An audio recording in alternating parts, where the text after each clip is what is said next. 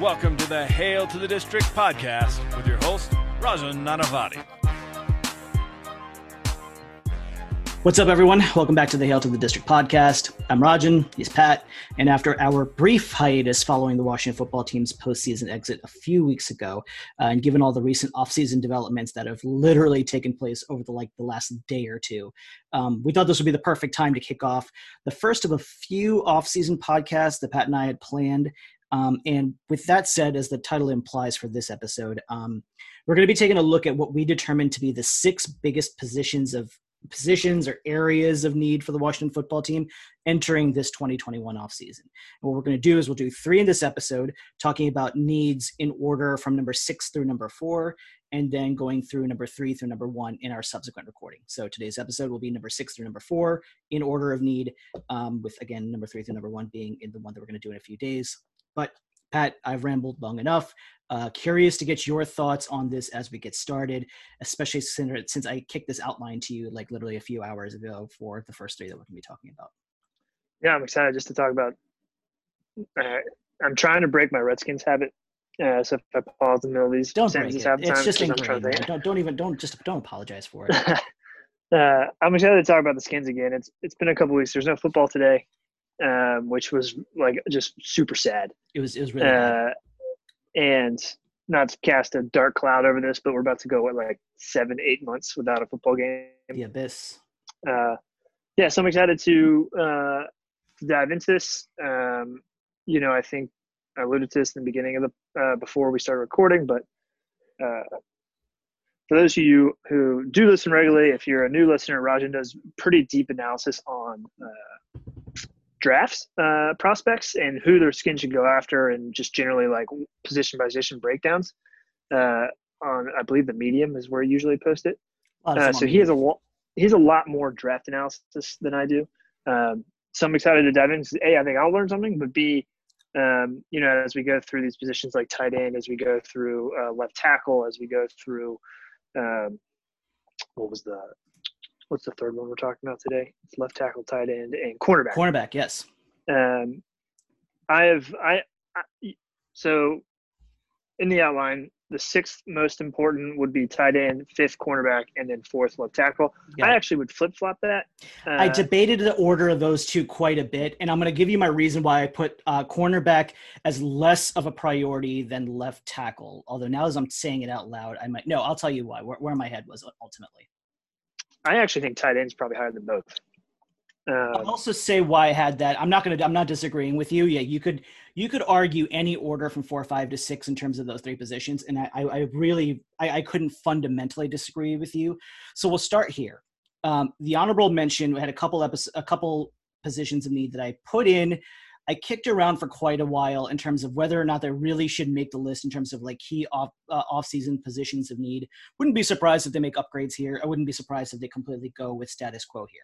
So there's 2 areas in particular. As I joked, it wouldn't be a Washington football podcast or a Redskins podcast or however you phrase it if I didn't complain about the free safety position. I think that's pretty much just my brand at this point. And I really wanted to kind of put that in there. But as I've mentioned, especially after like the Cowboys game on Thanksgiving and stuff like that, Jeremy Reaves is pretty good. And I don't know. Reaves is great. He only had one kind of subpar game against against the Eagles, if I'm not mistaken, the season ender against the Eagles. But the Eagles or against, maybe it's the Bucks, but it was one of those 2 games. It was towards the end of the year. But he's been. I'm convinced it was the Panthers. Was it the Panthers? Maybe it could be that night. Because he had to pick against the Eagles, and then Brady just picked our entire secondary part. So that's just a wash. Yeah, you could be right. I wouldn't be surprised if that's the case. But point being, so there's a couple things. Jeremy Reaves, and there's a quote that he had, I think it was really right after the season ended or something, where he was like, I'll do anything for Ron Rivera. Like Rivera literally put me in a position where he's like, I don't give a shit where you came from, what your draft pedigree is, what your positioning is for anything else. Be the best guy on the field and I'm going to play you. And he's like, he gave me that opportunity. I went and I balled out to the best of my ability, and Rivera rewarded me for that. And I'm going to do anything for that guy. And I'm like, sign me up for that guy who's going to give me everything. And by the way, he's actually really good, or he's been producing when he's on the field. So there's that. That means DeShazer Everett would probably be the backup free safety in that position, which Everett is a double-edged sword, great special teamer, pretty good when he's on the field, tends to get injured a lot. But as a backup, I'll live with it. it's this, and then you look over to the strong safety position. I know I'm talking about free safety, but you have Cam Curl, who they can roll over to the free safety, have done so in multiple cases. I don't love it. I like my free safety and my strong safety to be very well defined, even though that's not how most defenses operate by and large, including I think in Washington. And then the X factor in all of this is Landon Collins, right? We forgot about him because he's been gone for, the vast majority of the season, but we don't know the status of his Achilles recovery to date. But one has to assume he's going to come back at 65, 75% of his regular self, be more of the strong safety position. I was reading something, I think it was Mark Bullock, shout out to Mark Bullock.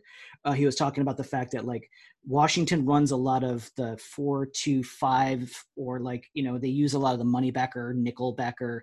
I forgot what the position they exactly call it. There's a term they use, but it's basically like a rover. And Kaliki Hudson did a lot of that last year, and there's somebody else that's escaping me right now. I'm going to feel stupid once I get reminded. But point being, Collins could probably play in that role quite a bit because he is basically just a glorified linebacker in many cases. He's a linebacker, yeah. Point being, I don't put free safety for the first time in God knows how long as this red flag glaring position of need like I would in basically any other offseason. I actually think that the Reeves so if you go back to who got hurt that pushes Reeves into the lineup when it wasn't. Well, it was benching Apke mostly, right? It was Everett. It was Everett. It kind of was when though everything kind of started shifting when Collins got hurt. Right. And I actually low key think it's not the most central part of the year, but I think it gets overlooked a lot in terms of importance is the whole Eric Reid thing with Rivera. Because kind of as soon as Collins got hurt, everyone's like, oh, the only reason why Reed's not on our team, he's a former Panther. Rivera's talked him up. But literally, Rivera said, Eric Reid's on this team because of Landon Collins. That is a verbatim quote from Rivera. So when Collins got hurt, everyone's like, oh, they're going to go get Eric Reid. Well, I don't think it can be overlooked enough when Rivera offered him a practice squad spot. Now, granted, with the rules last year, practice squad generally means he probably would have been on the roster at some point. But Rivera was like, I want to see what Reeves has done because he's been here, he's worked his ass off, and he deserves the opportunity. So many former coaches just would reach for Reed. Gruden would have gone inside Reed right away. The reason I think it's so important is inside that locker room, Rivera has talked culture, play your ass off, and good things will happen. You just gotta trust us. And I think Reeves is an example of that. And I honestly to this day think that is such a critical part of our season because to your point, it made Reeves want to play so hard. And he didn't ball out, but he was good. He was very good. It was more than a patchwork. That's the way, again, as I've said countless times, the way we've approached the position for a decade, right? And he was more than viable. Pro Football Focus, for whatever it's worth, he's one of their highest rated safeties. Had him rated quite highly for a long portion of the season. So yeah, I'll roll with that guy. And I liked him. Again, plays his ass off. He hits. He can cover. Is he Earl Thomas in his prime? No, he's not. But few people are, right? So it's I'll live with that position. Hopefully he's not crazy like Earl too. I was gonna say in his prime. That's why I didn't talk about Baltimore version of Earl Thomas and all the nonsense associated with that. The second position that I debated a lot, I wanted to put it on, but some things convinced me not to, was the left guard position. So we started the year with Wes Martin. Good Lord, that was a fucking train wreck. Yeah, he's getting his ass cut. He is so gone. So gone. Wes Schweitzer, I had a love-hate relationship with Wes Schweitzer. I wouldn't even call it love-hate. I had a like-hate or I'll tolerate him hate relationship with Wes Schweitzer over the course of the season. Interestingly, Pro Football Focus ranked him a top 20 guard last year. Yeah, he was good. Top 20 both in pass blocking and in overall, a little lower on run blocking, but whatever. So I don't see that as a position of glaring need because one, they're like, all right, if it ain't broke, quote unquote, don't fix it. Two, I think once they cut Wes Martin, they'll find a swing guard in free agency somewhere. Those are not terribly difficult to find. And three, they're going to be focusing so much of their efforts on bringing back Brandon Scherff on the right side and solidifying that side anyway, that I don't think they're going to be looking at left guard as this glaring red light. We have to worry about this position at the moment. Yeah. Schweitzer I thought he balled out all year. He was good when he came in for the right tackle spot. And then obviously when Charles went down against the Giants and Schweitzer came in, that's all you needed to know about Martin. He was just gone. Right. Schweitzer I thought he held up. He was good. I think the only worry a little bit there is depth to your point. I do think Charles is being slept on a little here. I know he got hurt, but Rivera spoke so highly of him that I generally trust him.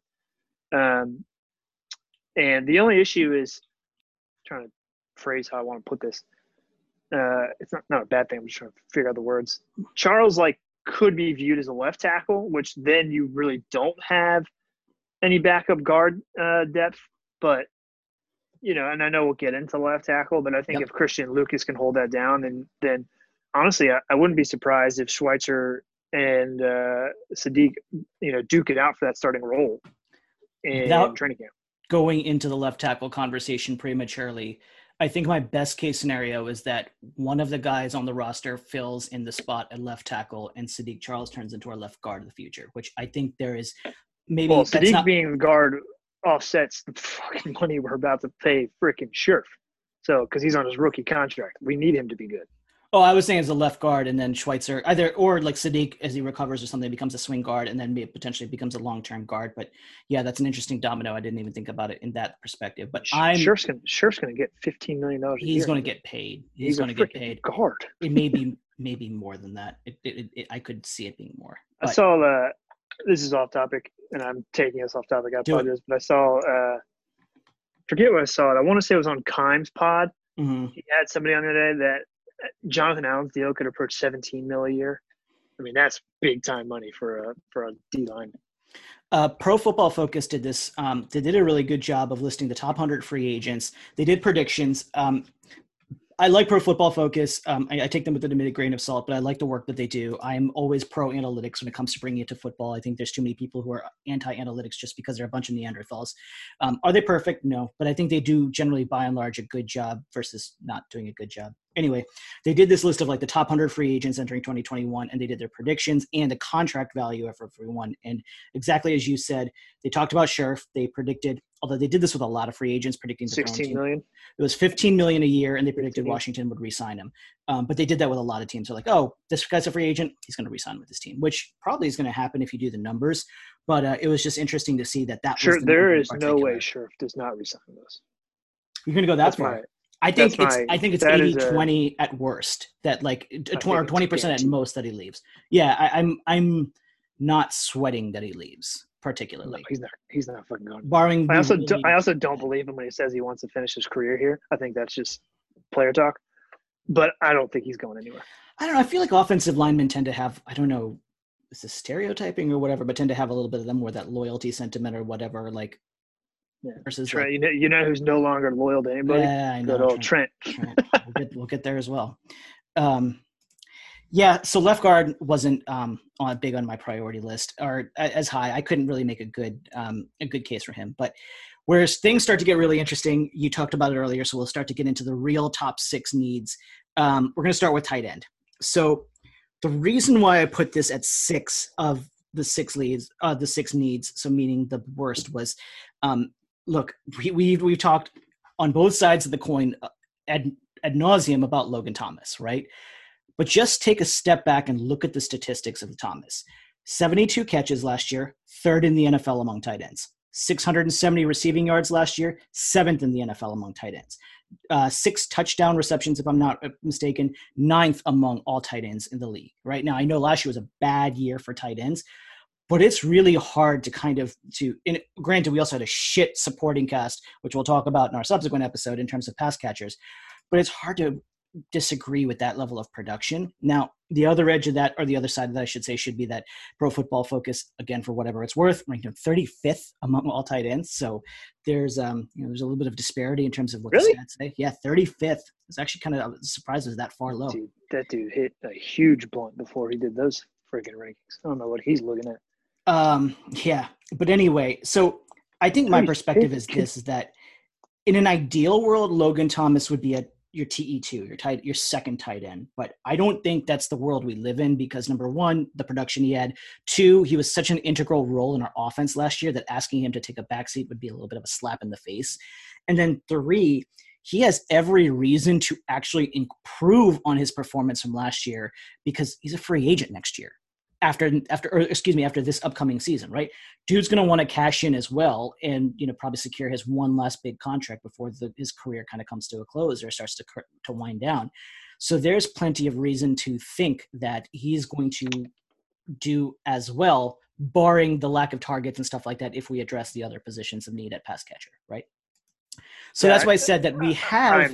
I'm so stuck on this 35th in the league thing you just said. That a low end TE1. Blowing my mind. I'm going to confirm that I'm not losing my mind, or I didn't misread it. Going to Pro Football Focus in the background. But yeah, that's why I was like, we have, at least statistically speaking, a top 10 tight end in the NFL, and that's why it was really hard for me to be like, this is a higher need.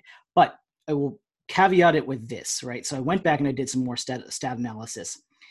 TE2 if you go back and look at every NFL team and look at the average of their second tight end and statistical performance of that, and you take the average TE2 on an average NFL team, and it averaged out to about 20 to 25 catches, around 200 yards, and like 2 to 3 touchdowns, right? So let's just say, for the sake of argument, 23 catches, 220. Wait, can I guess how many we had?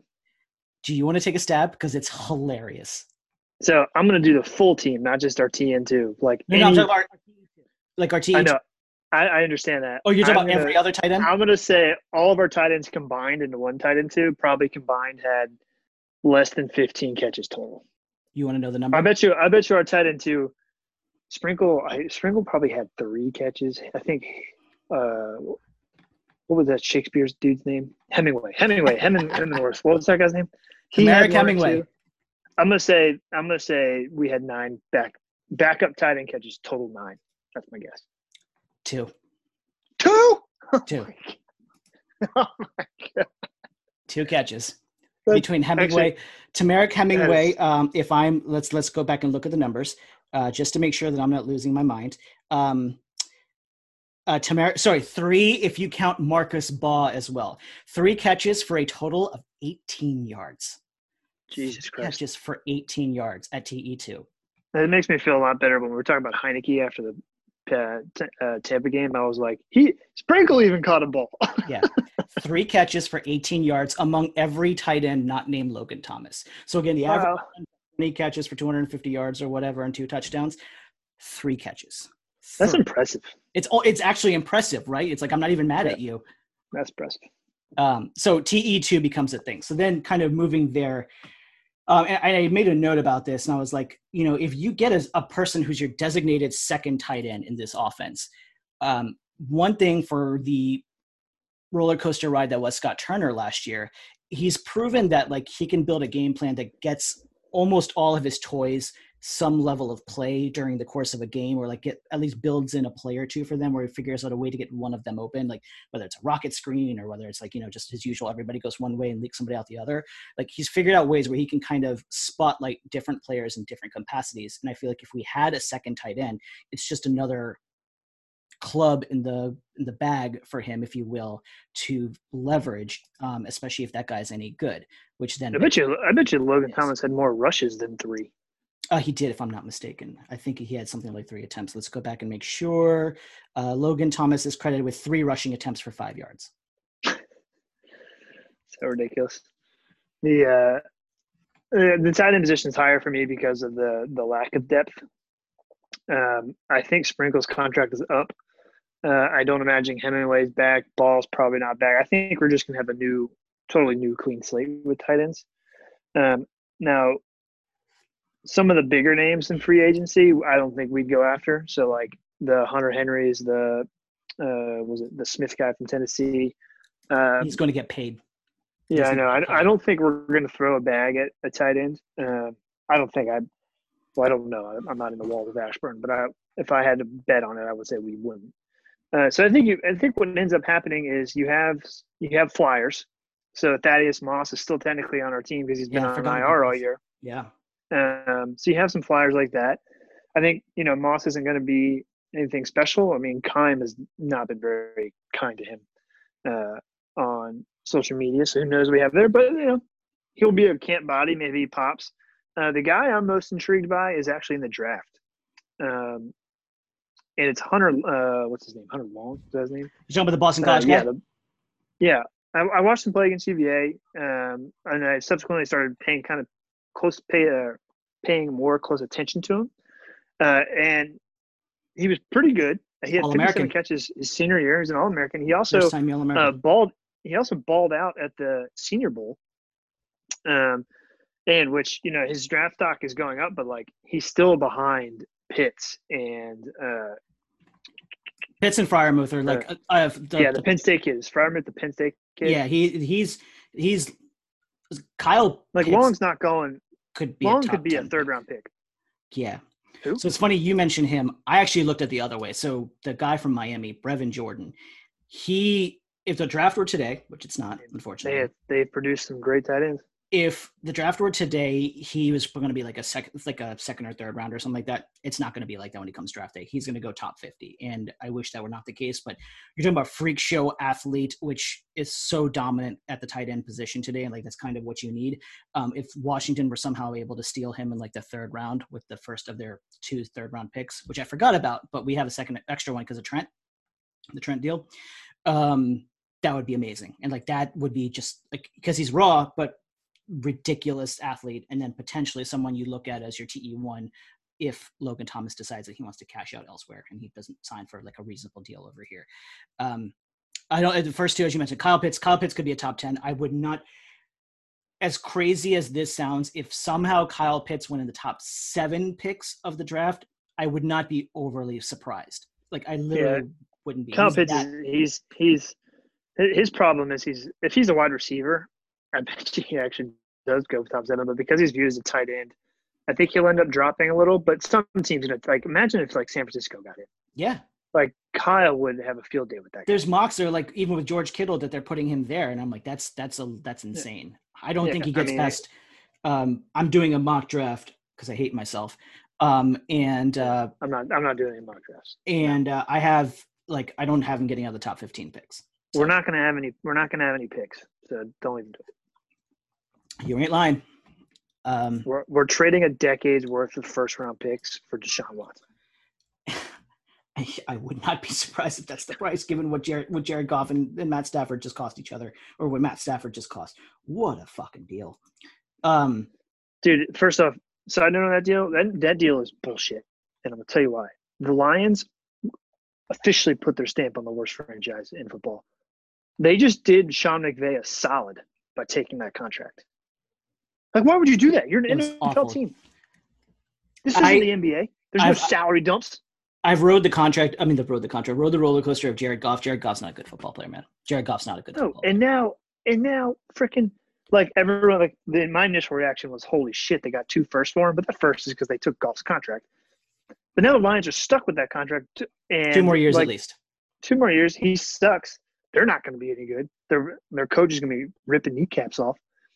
Meanwhile, Stafford's going to be out west. Dude, Stafford's going to ball out in McVay's offense. Man, he's going to be great. If anybody has fantasy football stock in Robert Woods, like Robert Woods is now GameStop. Like his stock is now GameStop and what was the other one AMC, right? AMC. Like that's what his stock is going to be. Just going to heads up right there, man. That guy is going to ball out. It's going to be stupid. Yeah, Stafford's going to have a field day in that offense. They have a running game. McVay's creative. I mean, that guy's about to throw 5,000 yards. Yeah. The only way I could see it not working is if McVay falls so much in love with the passing game, he just totally abandons the running game, and teams which I could see. Teams are just they force them to become one-dimensional, and that's that. Although Cam Akers is really good, I don't see that happening. Like at the end of the day, like Sean McVay rode Todd Gurley quite a bit. I don't think it'll happen. I'm just like, on paper, that is such a win for me to the Rams. They got out of that contract. They got a better quarterback, and they now have Stafford, Ramsey, Darnold. So let's go ahead and continue down this left turn. Josina Anderson came out and talked about the fact that Washington had our offer was better. Yeah, what do you think that offer was? Because I have my theory. So From what I understand, according to the Athletic and her, it was better for now. For now. So that leads me to believe not in net totality. Not in net totality, which I think is a very key element to what people are saying. Because like people are like, oh my God, what will we offer? It's like, no. They said for literally right this instant, which makes me believe we had both our thirds in there and our first. So that's 3 picks in this draft alone. Is where I think we probably were. And then because they gave up 2 first and third in golf. But I think the extra first was the sweetener to take the golf deal. So my theory is that I think they were like, take golf, and they're like, no, we're not doing that. And they said, okay, we'll throw an extra first in just to get them off our hands. I think the deal was, it makes sense how you're phrasing it. I think the deal was 19 and 72. 72 is the first of the third round picks. Although I wouldn't be surprised if it was both third round picks, which I still think I would do. I would do it. Yeah. But I thought it was at least 1 and 3 for sure. For Stafford? Yeah. Stafford's cheaper on paper than Smith. We could have just cut Smith, which we're going to do anyway, because he's fucking just retired, dude. Stop saying you're getting stronger. Oh, God. Yeah, so I think it was a first in both our thirds. And then my guess is McVay was like, take off our hands, please God. And they were like, we'll give us an extra first and we'll do it or something like that. Somebody, I wish I could give credit to this, but somebody articulated this really well. I think what happened was, I think it was, I can't remember who it was, so I don't want to misquote, but somebody was basically like, they got a bunch that I think the sequence of events was that Detroit got San Francisco's offer because that was done. Everybody in Senior Bowl and Mobile was like, it's Detroit to Stafford to San Francisco. It's done. It's just a matter of time. It's going to happen. And I think what happened was that was like 85, 90% down the road. And then Washington came in, was like, boom, first and 2 threes. And Detroit's like, all right, you're the leader in the clubhouse now. And they were like, going once, going twice. Anybody want to throw in a bid? And then LA came in. They're like, Bukake. And that's where Kyle Brandt from Good Morning Football actually tweeted out the morning of the trade. Why is no one talking about the Rams? Like, they're the organization that doesn't give a fuck about picks, and McVay is known to go for it. And then literally 14 hours later, the trade was done. There's a few like asshat, like, hack journalists who are talking about the Rams being the dark horse in this. And there were a few legit people like Kyle Brandt, to your point, that were talking about this. I just didn't think the Rams had the nobody thought they had the assets to pull this off. Assets to do it. They won't have a first round pick for 7 years. And on top of that, I didn't think anybody would be like, oh yes, let me take back Jared Goff. Like that train is sailed. Jared Goff's not a good quarterback. Oh, you want to trade us a more expensive, shitty quarterback? Hell yeah. Who literally his only success came as a result of McVay's creativity. That's the only reason Goff has been good. Yep. That guy, if you watch Goff very closely, if his first read is not open, he panics. Just panics. He doesn't know what to do. I mean, McVay was opening up a training camp QB battle with Wofford. I wouldn't have been surprised. There were people who were joking. They're like, is Wofford? I don't think it was a joke. I think like McVay was like, this is happening. Yeah. And then he was traded. I mean, if you watch the press conference with their GM like 3 days ago, and they're like, so what's Goff's deal? And he's like, he's a Ram quarterback today. Yeah. Jared Goff is a member of the Rams today. Yeah, I was like, damn, he's gone. He's so gone. Yeah, they're shopping him as much as one can shop anyone. Yeah. All right, so tight ends. Tight end. Segueing from the Rams, the last point I'll put on this: if he comes cheap, Gerald Everett, who was kind of like that segue TE1, sometimes TE2 behind Tyler Higbee over there, he's really good too. And if you can get him cheap at like a 3 or 4 per year, which is possible given teams may not have a lot of money and the salary cap's going down, that's a really good TE2 pick behind Logan Thomas. He's a big guy, so he can kind of block a little bit. He's fine with that general type of volume that we were talking about, and I think he'd be a really interesting weapon. Small school guy, if I'm not mistaken. But that's another guy. How much money do you think Jared Cook will get? I've never liked Jared Cook. I've never thought. I just think he's kind of an overrated sack of crap. So he's probably going to get like the 5 to 7 range, which is basically what he's been for the majority of his career. Yeah, I think he's terribly overrated. Terribly overrated. I've never found anything appealing about him. So I'm kind of a biased source, but I don't think he's going to get anything. Or I don't think. To be fair, I thought Logan Thomas was a piece of shit. It turns out he was great. I don't think Thomas was. I mean, Virginia Tech bias aside, like I didn't think he was a piece of crap. I just think it was like it was an experiment, right? And it was an experiment that worked. Clearly. I was like, why? I thought it was dumpster diving. right? Yeah, It was we total dumpster dived a few times and hit, and then we let the guy who made the decision leave. Okay, so we're going to go to Another position conversation. number 5, which we talked about, and is cornerback. So I think I put this at 5 for a couple of reasons. Number one, if you look at the top of the depth chart, there's still Kendall Fuller. And Kendall Fuller had a lot more ups and downs last year. He was a very, very solid corner. Worth every penny. Worth every penny that we paid him. Worth every. Borderline Pro Bowl caliber player. Again, Pro Football Focus was not kind to him for whatever it's worth. But he was very good. Darby, in fact, if we're going to talk about Pro Football Focus, Ronald Darby was the higher rated corner of the two. Did Darby lead the league in pass breakups? I don't know. I'll look that up. But he I wouldn't be surprised if he did. Was very solid. All over the ball. You have Moreau at number 3, Jimmy Moreland at number 4, and Danny Johnson at number 5 as things are today. The operative part of all of this, as we've talked about and alluded to in many cases, Darby and Moreau are free agents. More so we talked about Darby, less so Moreau, right? I think it wouldn't be a surprise if Moreau's gone. He was 5th in the league in pass breakups. Moreau wasn't a member of this team's draft class. I can't think of more than 5 times you heard his name through the entire 2020 season. Like literally, I don't think you heard his name more than half dozen times. And I don't think this team is going to be seriously committed to re-signing him. And I think got benched.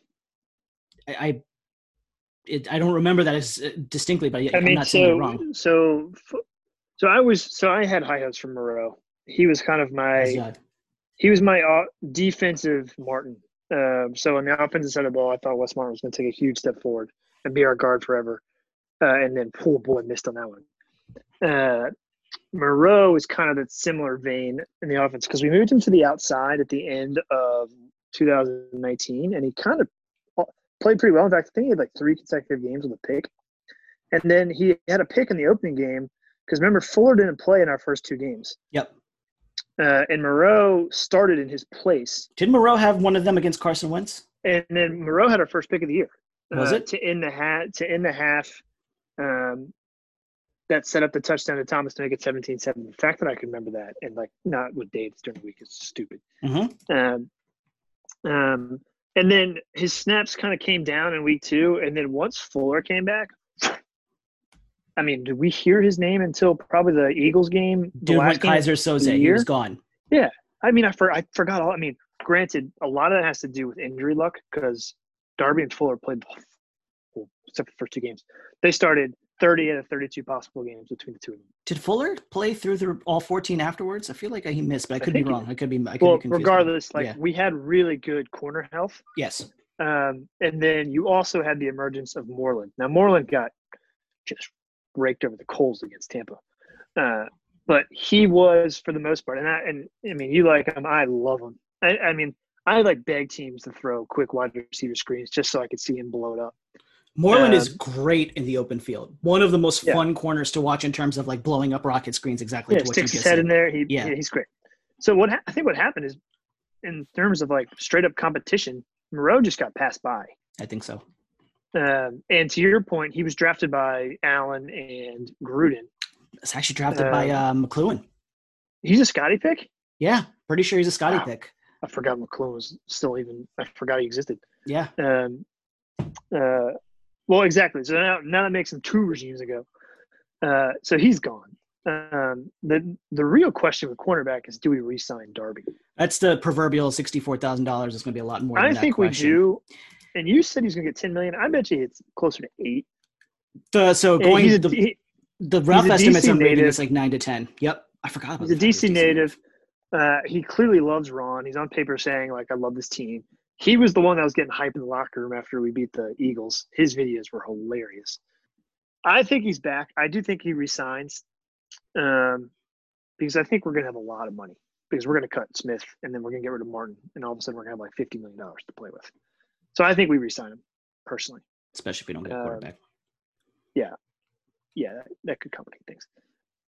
I'm going to say, as of today, January 31st, we will resign Darby.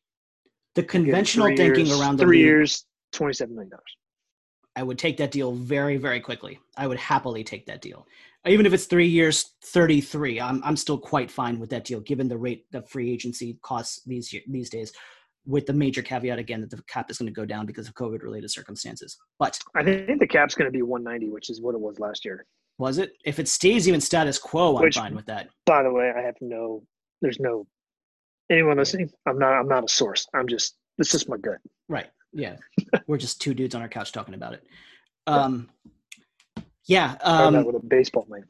There's a couple of guys. So one, and the interesting things, as I mentioned in the big ass list that I sent, is there's two parts. There's a bunch of free agents, that are available. I mean, some big names too, like big names.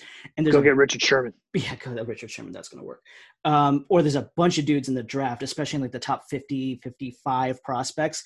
But you also have to consider that every team needs cornerback depth. Like literally all 32 teams need cornerback depth. So it's not like, oh, we can just go shop among this like endless buffet of players. Like, no, there's going to be a bunch of teams competing for it. Not to mention guys trying to. It's also the hardest position in the NFL, I think. It's hard. I mean, so it's so hard to find good players. It is, yes. Yeah. I even would. I mean, there's more that goes into being a quarterback, which makes it ultimately the harder position. But like on game day, on the field, I think cornerback, I could get roasted for this, I don't know, but I think it's the hardest position in football. It's a passing league, and you have to lock down these guys when you don't know what they're doing. And you have these athletes on the other side. These guys are freaks. Imagine trying to like go one-on-one with Julio Jones, DK Metcalf, DeAndre Hopkins, these like literal superhero type players, right? And then imagine being in the slot. You're the inside guy. All of a sudden, Tyreek Hill's across. I was going to say, like trying to run with Tyreek Hill. Yeah, get real. Yeah, I mean that guy is literally a cheetah, right? Like it's insane. Yeah, he's a cheat code. You know, his little out 3-yard out last week, and they turned into a 70-yard catch was nuts. He's just a freak. I know that term. He's a terrible person, though. Yeah. Couple of guys. So if we don't, let's just say we re-sign Darby, and then we're still looking at maybe some depth, like to replace Moreau.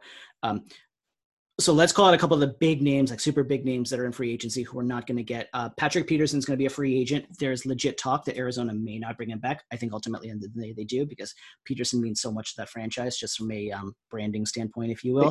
They can't lose him and Fitzgerald the same year. Yeah.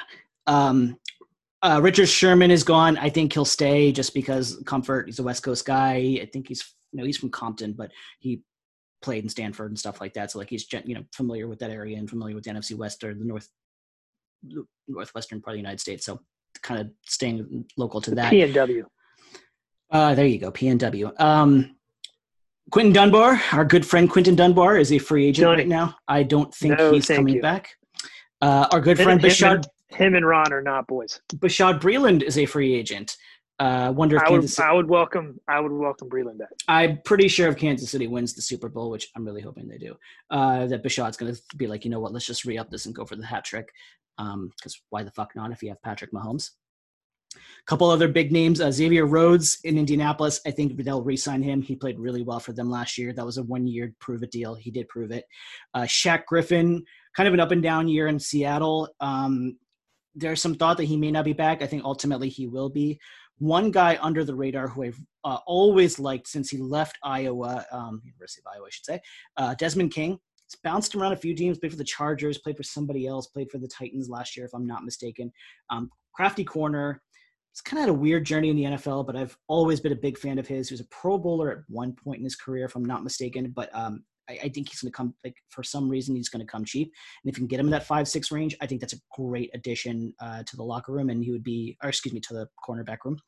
But yeah, so that's one guy I would kind of watch out for. A couple other young guys. Mackenzie Alexander played for Clemson a few years ago, or came out of Clemson, was drafted by the Vikings, got buried there, played pretty well for Cincinnati last year. He's somebody who could come cheaply, would take a good swing at that. And if you want a reclamation project, William Jackson from Cincinnati as well. Super duper talented corner, top 20 pick, top 23 pick a few years ago.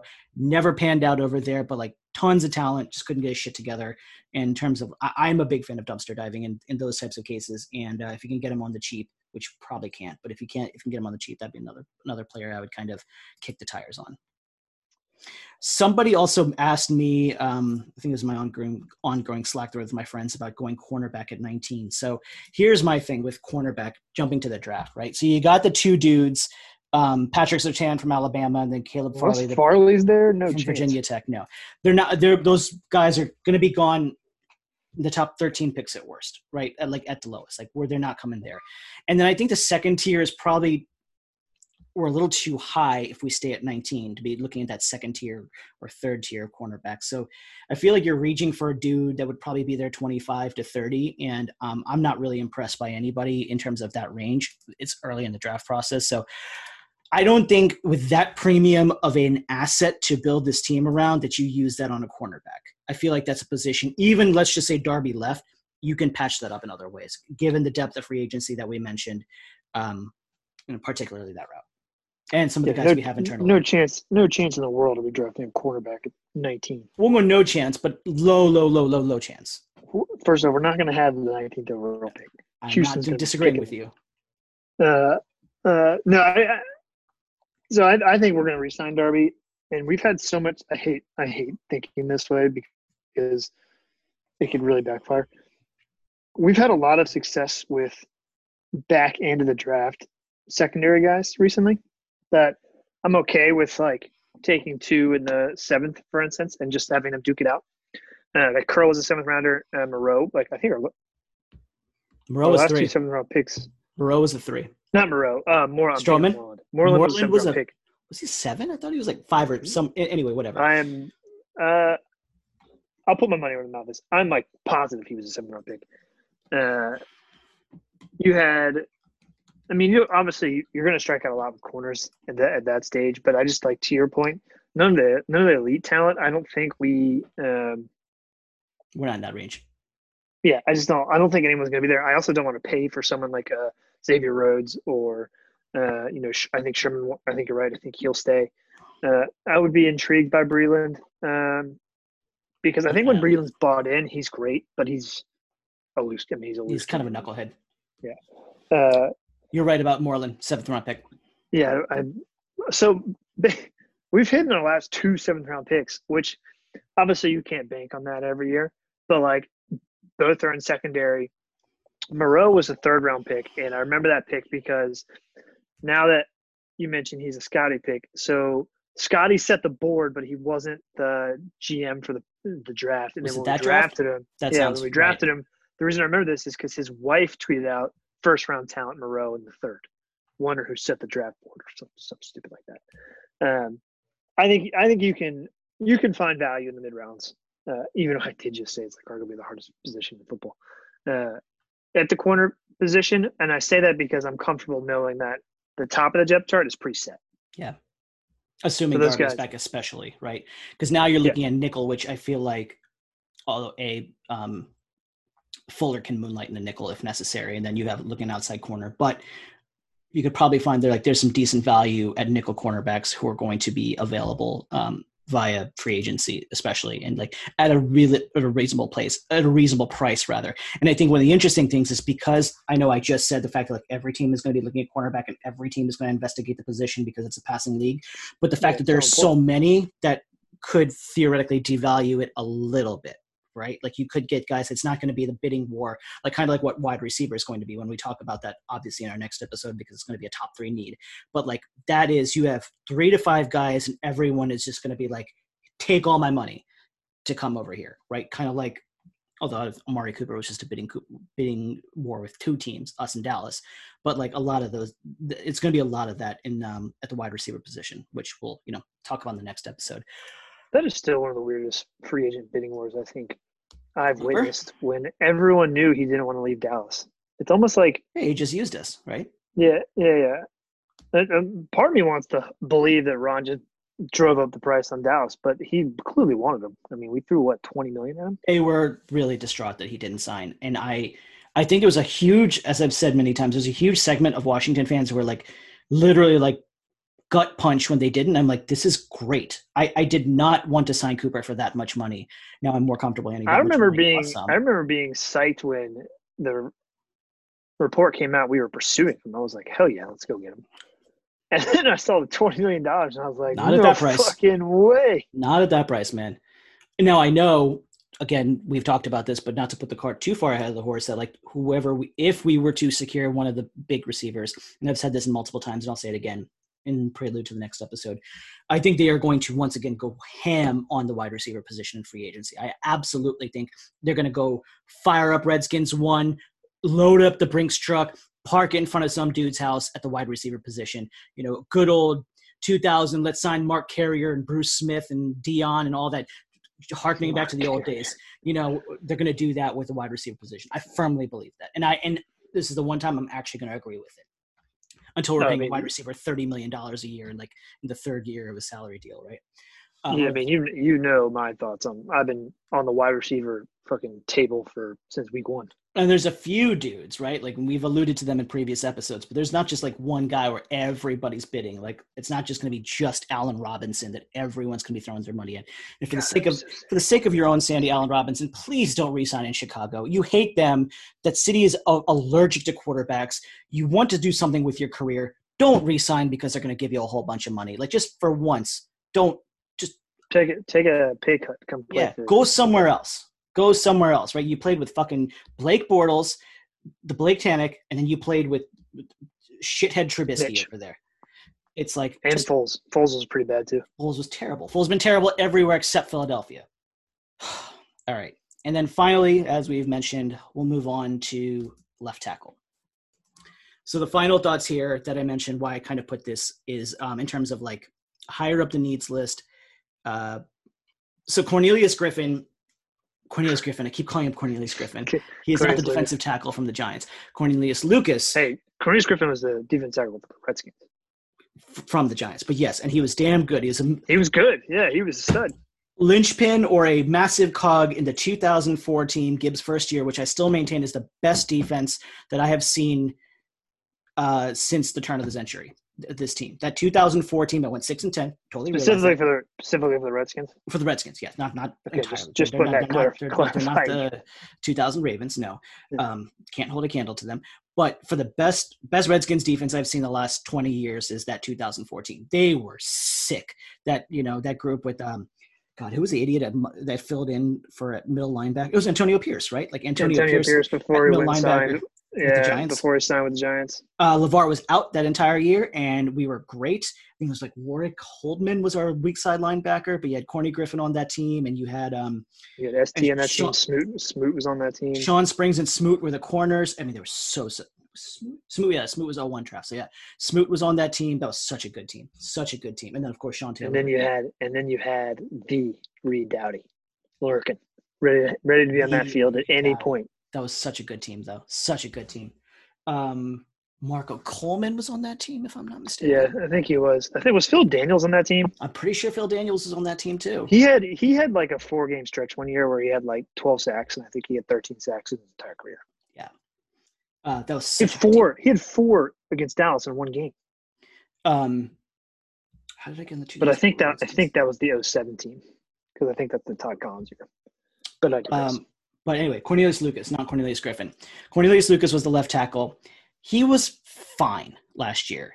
And a lot of people outside of Washington have been like, oh, Washington's definitely going to address the left tackle spot. Like everyone knows that. Well, I don't think that's actually the thinking inside of Washington because, in fact, if you go back, I think it's Nikki Javala who works for the Post now, and she was citing something like earlier in the year, and she's like, the thinking right now is that they're going to let Jaron Christian, Cornelius Lucas, and potentially Sadiq Charles be the training camp battle for the left tackle spot. And then the remaining 2 guys are backups. And you've alluded to the fact that, if Ron Rivera had his druthers and the team had their druthers, Sadiq Charles would actually win that job and make the other 2 guys the backups. So they don't view this as much as of a need. So thus I'm not viewing this as much of a need as, again, people outside the team are viewing this and, fans may be viewing it. And and on top of that, kind of like what I was talking about with Logan Thomas, Lucas costs us $2.08 million against the cap next year, if I'm not mistaken, but he has every incentive to ball out too because he's a free agent after this upcoming season. So why not expect to get the best from him? And again, worst case scenario, if he could stay out of the infirmary, there's still Sadiq Charles. And again, he's a massive wild card. He may never pan out to be anything, but that's still a card that we have potentially to play. Yeah, before I meant to say this about Logan Thomas and what you just said. made me remember. So the last thing I'm going to say on tight ends, Logan Thomas was the single best free agent signing in all of the football last year. That's that. It's hard to disagree with you. Yeah, by money, production, everything. So Lucas, when people say he was fine, like I don't think people understand just how good he was. Yeah. Right. So I'm probably selling him short by saying fine. Yes. I'm not saying he was Trent Williams by any means. Right. We've been so spoiled. And it's literally the only thing we've been spoiled in the last 20 years. I mean, you went from Chris Samuels to Trent. So we've had that left side locked down forever. And, last year, I guess it's still considered last year, when Trent sat out and we had, who played, Penn was there. Penn wasn't very good. It was the first time we kind of got a glimpse of like, ooh, we need to make sure we have a good left tackle. And then we come into this year with Jerron Christian, who he's a waste of space. I think. I know some people think he's better or he should play more. I think he's a waste of space. He got hurt in week 3 or 4, and then Lucas comes in, and I forget, I think it was the Dallas game when we beat him at home. It was his first start. He didn't give up a single pressure, not just like not a sack. He didn't give up a pressure. And I'm not going to say he was an all-pro by any means or a Pro Bowler by any means, but like when you look around the NFL, and I'll use the Eagles as an example, and us under Gruden for so long when we just had a revolving door of linemen, like he was worth every penny and more because not only did he play every game, but he was good, he was sound. Like our line is good. If we have a dominant left tackle, our line's one of the best in the game. That's where like you want to start thinking about left tackle drafting like a stud at 19 could change our team because like all of a sudden you have stud left tackle, really good guard depth. We have Rouillet is one of the top, we'll call it top 10 center in the league. Scherf is a first team All-Pro now, and Moses clearly has bought into what Rivera's doing, and it doesn't matter if Moses has one leg, he's going to find a way to play. Right? My point is like Lucas was good. If we don't address it, we don't address it. To your point, we can have Christian versus Lucas and Charles kind of duking out for that spot. If we do address it with 19 and take, I'm actually very intrigued by your boy Darisaw. What's his name? Christian Darisaw. Yeah, the VT guy. Don't think he lasts. Well, regardless, I am on board with taking a left tackle at 19 if he's there, because I think if we do address it and make it and hit on it, all of a sudden our line's top 5 in the league. Yeah. So similarly with cornerback, I think offensive tackle, like if you look at, again, because I was messing with mock drafts, was a great signing. Lucas was a tremendous signing. So many of our dumpster diving picks, dare I call them that, turned out really well, or at least multiple ones in key positions, i.e. Lucas and Logan Thomas in particular, right? Going back to what I was saying about offensive tackle, 3 offensive tackles are going to go in the top 12 picks. And I think it's ridiculous to say that like right now in whatever month we're in, February or January, February, today's the 31st right now. So yeah. So point being early February, it's ridiculous to say like what's going to happen, but I can say pretty comfortably in the first 13 to 14 picks, there's going to be 3 offensive tackles taken. And that's going to be Sewell, that's going to be Slater, the guy from Northwestern, and that's going to be Darisaw from Virginia Tech, right? Like those guys are gone. So any Washington fan hoping that one of those 3 guys falls, please stop. It's not going to happen. So we're now. Do you think Darisaw will go that high? I do. And I maybe think 4 will go. It's a very weird draft. Now, free agency changes everything. If one of those teams signs Trent Williams, everything changes, right? But I do think that just because it's going to be one of those things like we better not fucking sign Trent Williams. So we'll get there. But it's going to be one of those things where like a certain amount of teams or like certain teams like the Chargers, right? Like more than likely their GM is like, we need to get a guy who is protecting the blind side of Justin Herbert, like outright called it. So you can pretty much guarantee that they're going to take it. They're going to take one. Dallas could talk about the offensive tackle position. I don't think that's where they're going to go, but they could have a serious conversation about it. There's multiple other teams, right? Cincinnati, for the love of God, do something to protect Joe Burrow. Well, they'll find a way to get Sewell. You could talk about Miami, who at number 3 could potentially take one right there, right? So there's a bunch of teams. I think there's more teams looking for a tackle than there are tackles to get out of the top 15 picks. So I think all 3 are gone in the top half of the draft, which leaves us out. So I don't think we're going to take that pick, which is another reason why, although I have guys I'm kind of targeting at 19 19 already. But I think if we trade away 19, we're not too bad off. Every mock I've seen has us taking this Tony kid from Florida.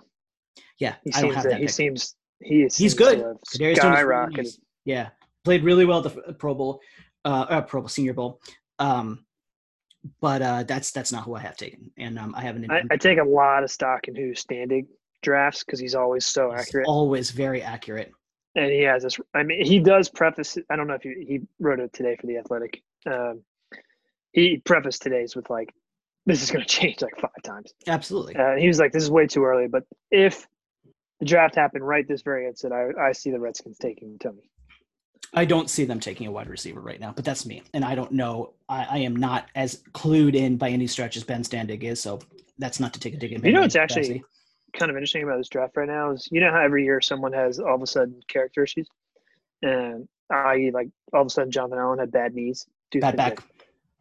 Whatever it was. Yeah. But there's always character reasons for players to drop, and sometimes they're true, but sometimes they're not. But oftentimes they're just like, either like agents leaking shit, whatever, to get guys up the board.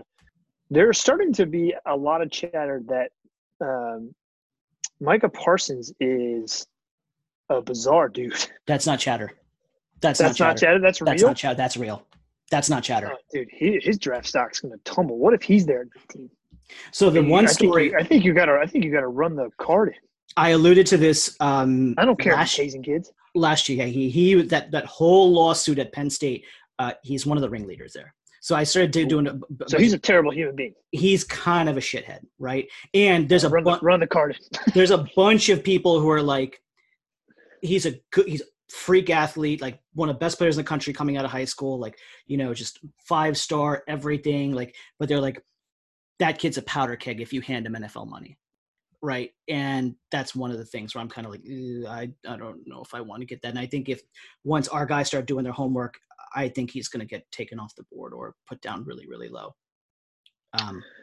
At that point, though, in the NFL, it's such a bottom line business. If a talent like that's there at 19, I don't know. It's going to be a little bit of a hypocrisy on Ron Rivera if you're going to draft a dude like that, because that guy's stuff is going to come out over the next couple of months. It's just going to. I promise you, it's going to, because like there's skeletons in that closet. No, I mean, he's an awesome player, awesome player. But James Franklin's not Joe Paterno on multiple levels, but in terms of like running a clean cut program. Yeah, I know. But running it, like, one of the things outside of all the stuff that we won't even talk about at Penn State, but like Paterno always said, like, we're going to put good human beings by and large into like graduating from our program. Penn State alumni used to talk about that all the time. They're like, we're raising men as much as we're raising football players, right? And James Franklin's not the guy. James Franklin doesn't give a shit about that. Did not give one. LeVar Arrington, the Vince character of Micah Parsons. I know LeVar Arrington's the exception, but Paterno hated LeVar anyway, so that's neither here nor there. That was one of those deals with the devil type of player. Might have been the happiest moment of my Redskins fandom, the day we drafted LeVar. Yes, I was over the moon for that one. Of course, him and Samuels back to back. Well, being young and immature and not fully understanding how the NFL world works. Of course, I wanted with 2 and 3, I wanted Peter Warrick and LeVar Arrington because, everyone thought Peter Warrick was the shit. I saw Peter Warrick tear Virginia Tech a new asshole in the Sugar Bowl. Right? Well, he tore everyone a new asshole in college. Right. Then he got to Cincinnati, and his career never went anywhere. And they realized, why did he run a 4.65 in the 40? Because he was just good in college, a good classic good in college player. Going back to offensive tackle, I also think the combination of what I alluded to earlier, and the fact that the top 3 guys are not going to be there at 19, and then you're looking at slim pickings in offense in free agency, because as we've joked about, like, Trent Williams is still going to cost $20 million a year to some team, and it could be San Francisco, it could be somebody else with a bunch of money, but he's going to cost that much. And pretty much everything I've read is everyone has him as the second best free agent available behind Dak. Yeah. Assuming Dak goes in the free agency. So technically he's probably number 1. So Trent Williams, it's going to cost $20 million a year. He might have burned the bridge with Rivera on the way out. And then a bunch of guys so you have Taylor Moton from, I think it's Moton, whatever, from Carolina, and Russell Okung from Carolina. I think they're going to bring at least one of them back, if not both of them. Darrell Williams, who was a Rivera-Hurney draft pick in Buffalo when he was in Carolina, Darrell Williams. Sounds like Buffalo is going to do everything they can to bring him back. So there's just not a lot of options left in terms of free agency. So Tyus Ecky's a free agent. Is Ty Nsekhe a free agent? I didn't even see that. I think so. Yeah.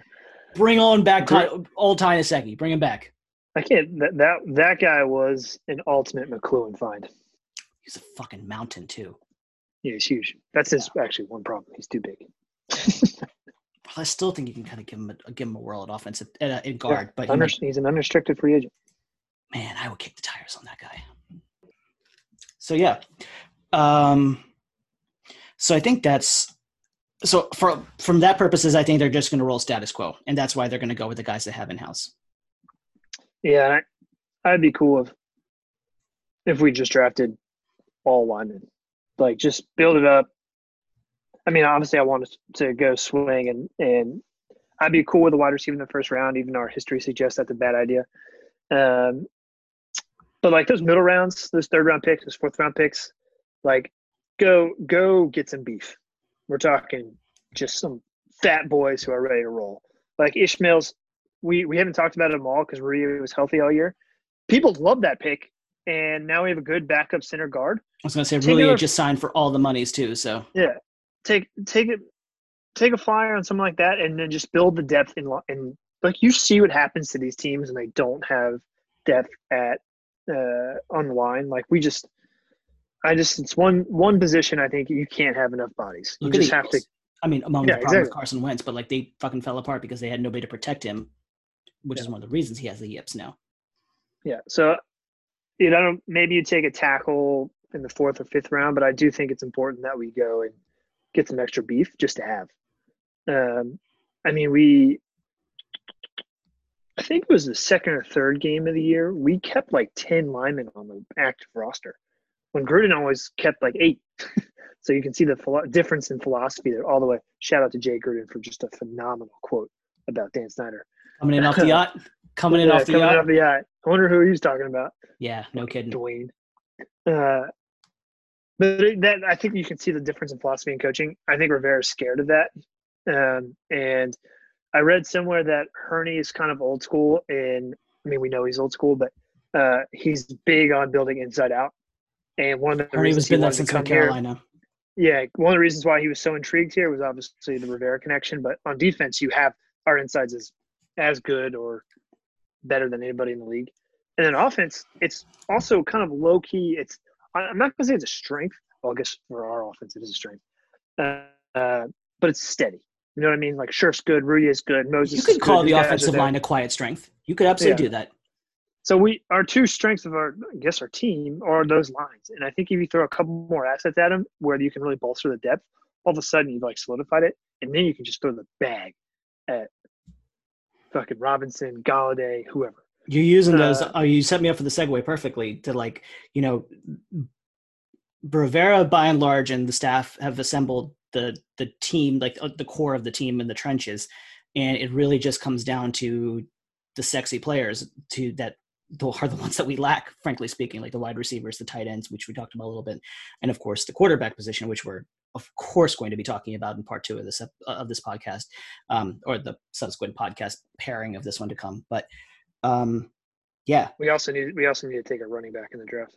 That's a low key, I think. Something. Wow, you went there. That was the one position I was going to be like, no. And I love drafting running backs. Like I've always been too many people still think Bryce Love's going to come and play.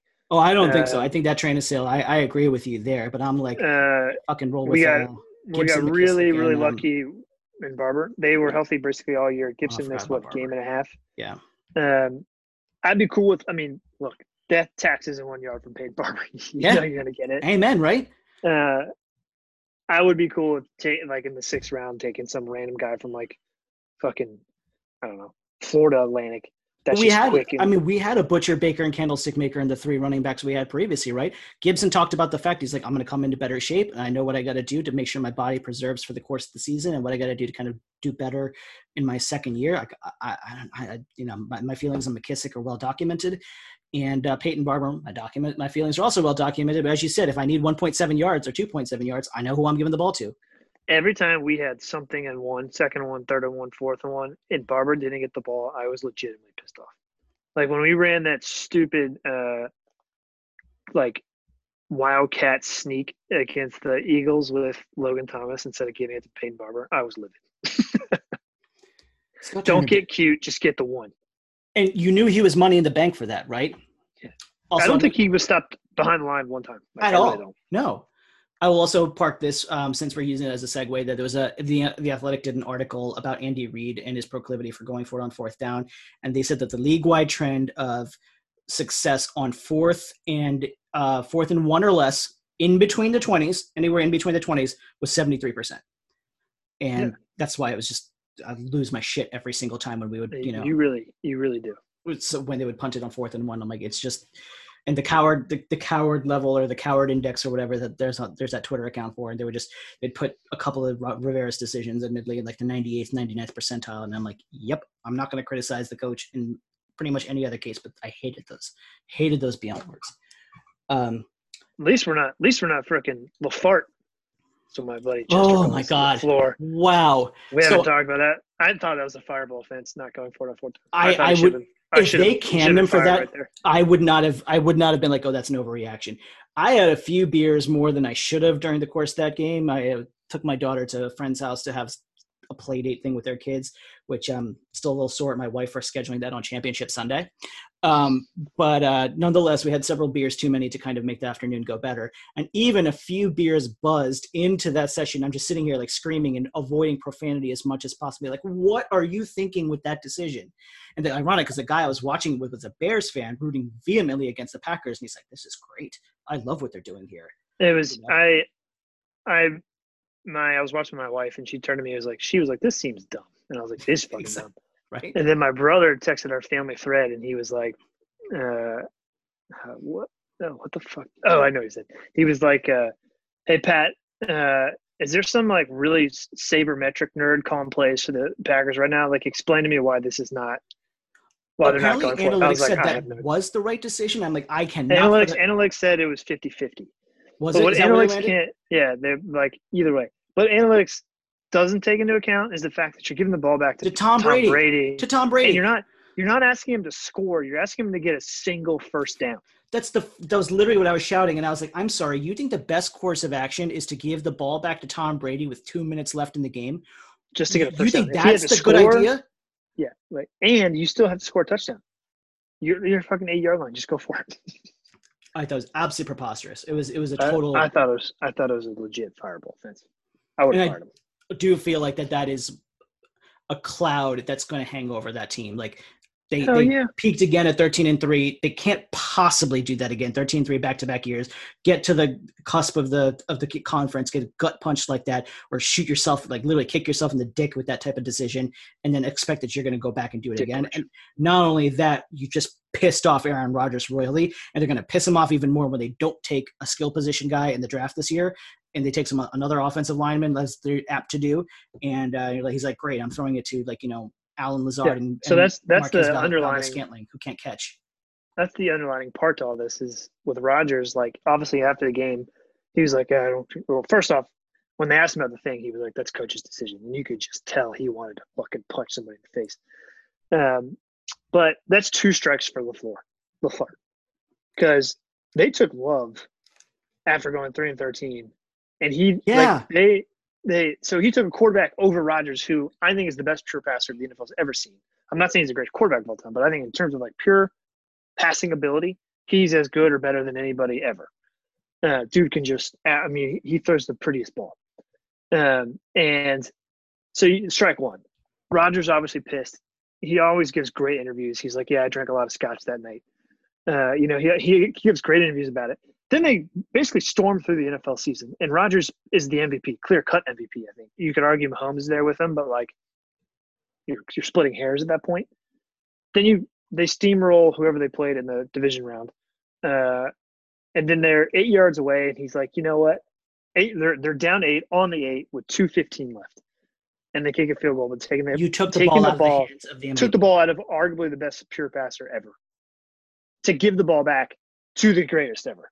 Just imagine if you weren't stupid enough and you took a wide receiver at whatever it was at that pick when they took Jordan Love, and you didn't outthink yourself. Like, it was a preposterous pick at that time. Imagine Rodgers with freaking Adams and another stud receiver. Going back to the 2000 or the 2020 draft. right? It wasn't like, I think Justin Jefferson was gone, so that pick doesn't look quite as hideous. But I don't know the tweet off the top of my head, but of the 8 players they drafted last year, only one of them played in the playoffs. Oof. And AJ Dillon was that was another stupid pick. Now, for some reason, which if I read correctly is the stupidest thing, also another stupid decision, which they'll be open to ridicule for.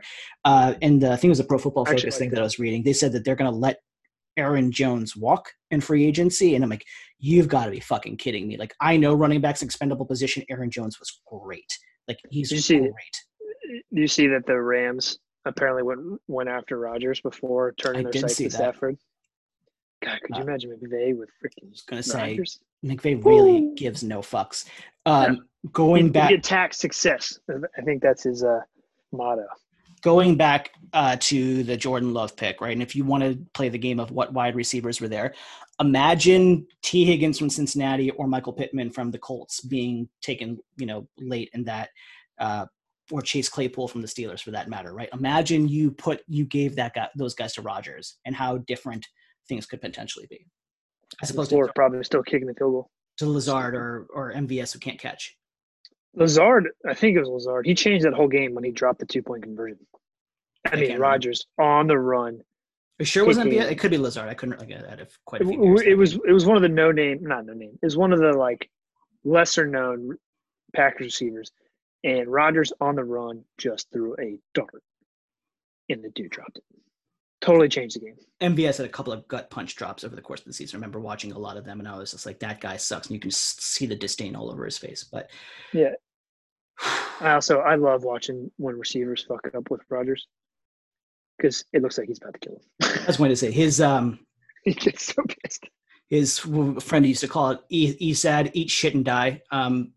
Face is pretty epic. It's terrifying. He can play for the Skins though. I will leave it there. Cool. So first of all, thank you so much for everyone who's made it this far into the podcast. As I always said, be sure you make sure to subscribe to us on all the usual channels. I implore you to do so. Been trying, as I mentioned several times, to put a bunch of shit on YouTube, some of the conversations we have, some of the other random stuff that I put together when I'm in the mood to do so. But more importantly, stay tuned for part 2, which we'll talk about. I'll go ahead and leave you with a whet appetite when we talk about the linebacker spot, the whole thing, because the whole thing needs to be addressed, wide receivers, and of course a quarterback position, which is going to be in part 2 of this podcast whenever we get a chance to record it. So until then, we will talk to you all later, but thank you for listening.